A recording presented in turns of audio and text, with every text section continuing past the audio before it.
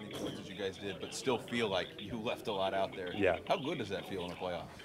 I mean, it's bittersweet as an offense. Especially starting with myself, I know I left some plays out there. Pass catchers, we need to do a better job, but defense played unbelievable.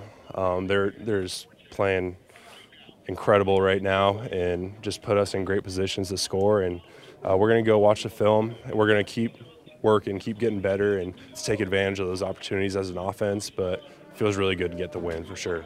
At what point in the game did you kind of feel that we got the advantage on this Philly team?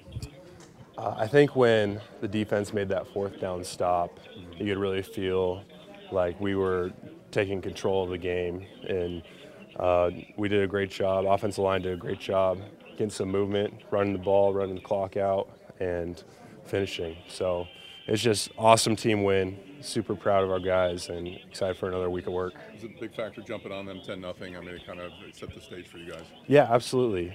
We talk about starting fast. We've kind of struggled with that as an offense, and we can even start faster. We struggle a little bit in the fringe red zone area, and so we're going to keep improving. We're going to keep working, and I just love coming to work with these guys, and we strive to get better each and every day, and I think we're going to do that this week. A lot of people didn't count on you guys at the beginning of training camp. Projected to go in the bottom 5 in the NFL, but to win a first playoff game, what does it say about this team? It's huge. We just work. We don't really think or care about what the outside says.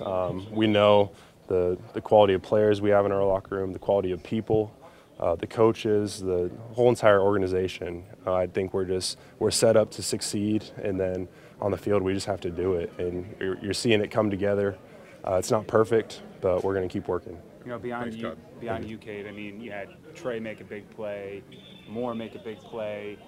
Chris and Mike always grab a lot of the headlines, but just what did it mean to have everybody kind of contribute in this offensive effort?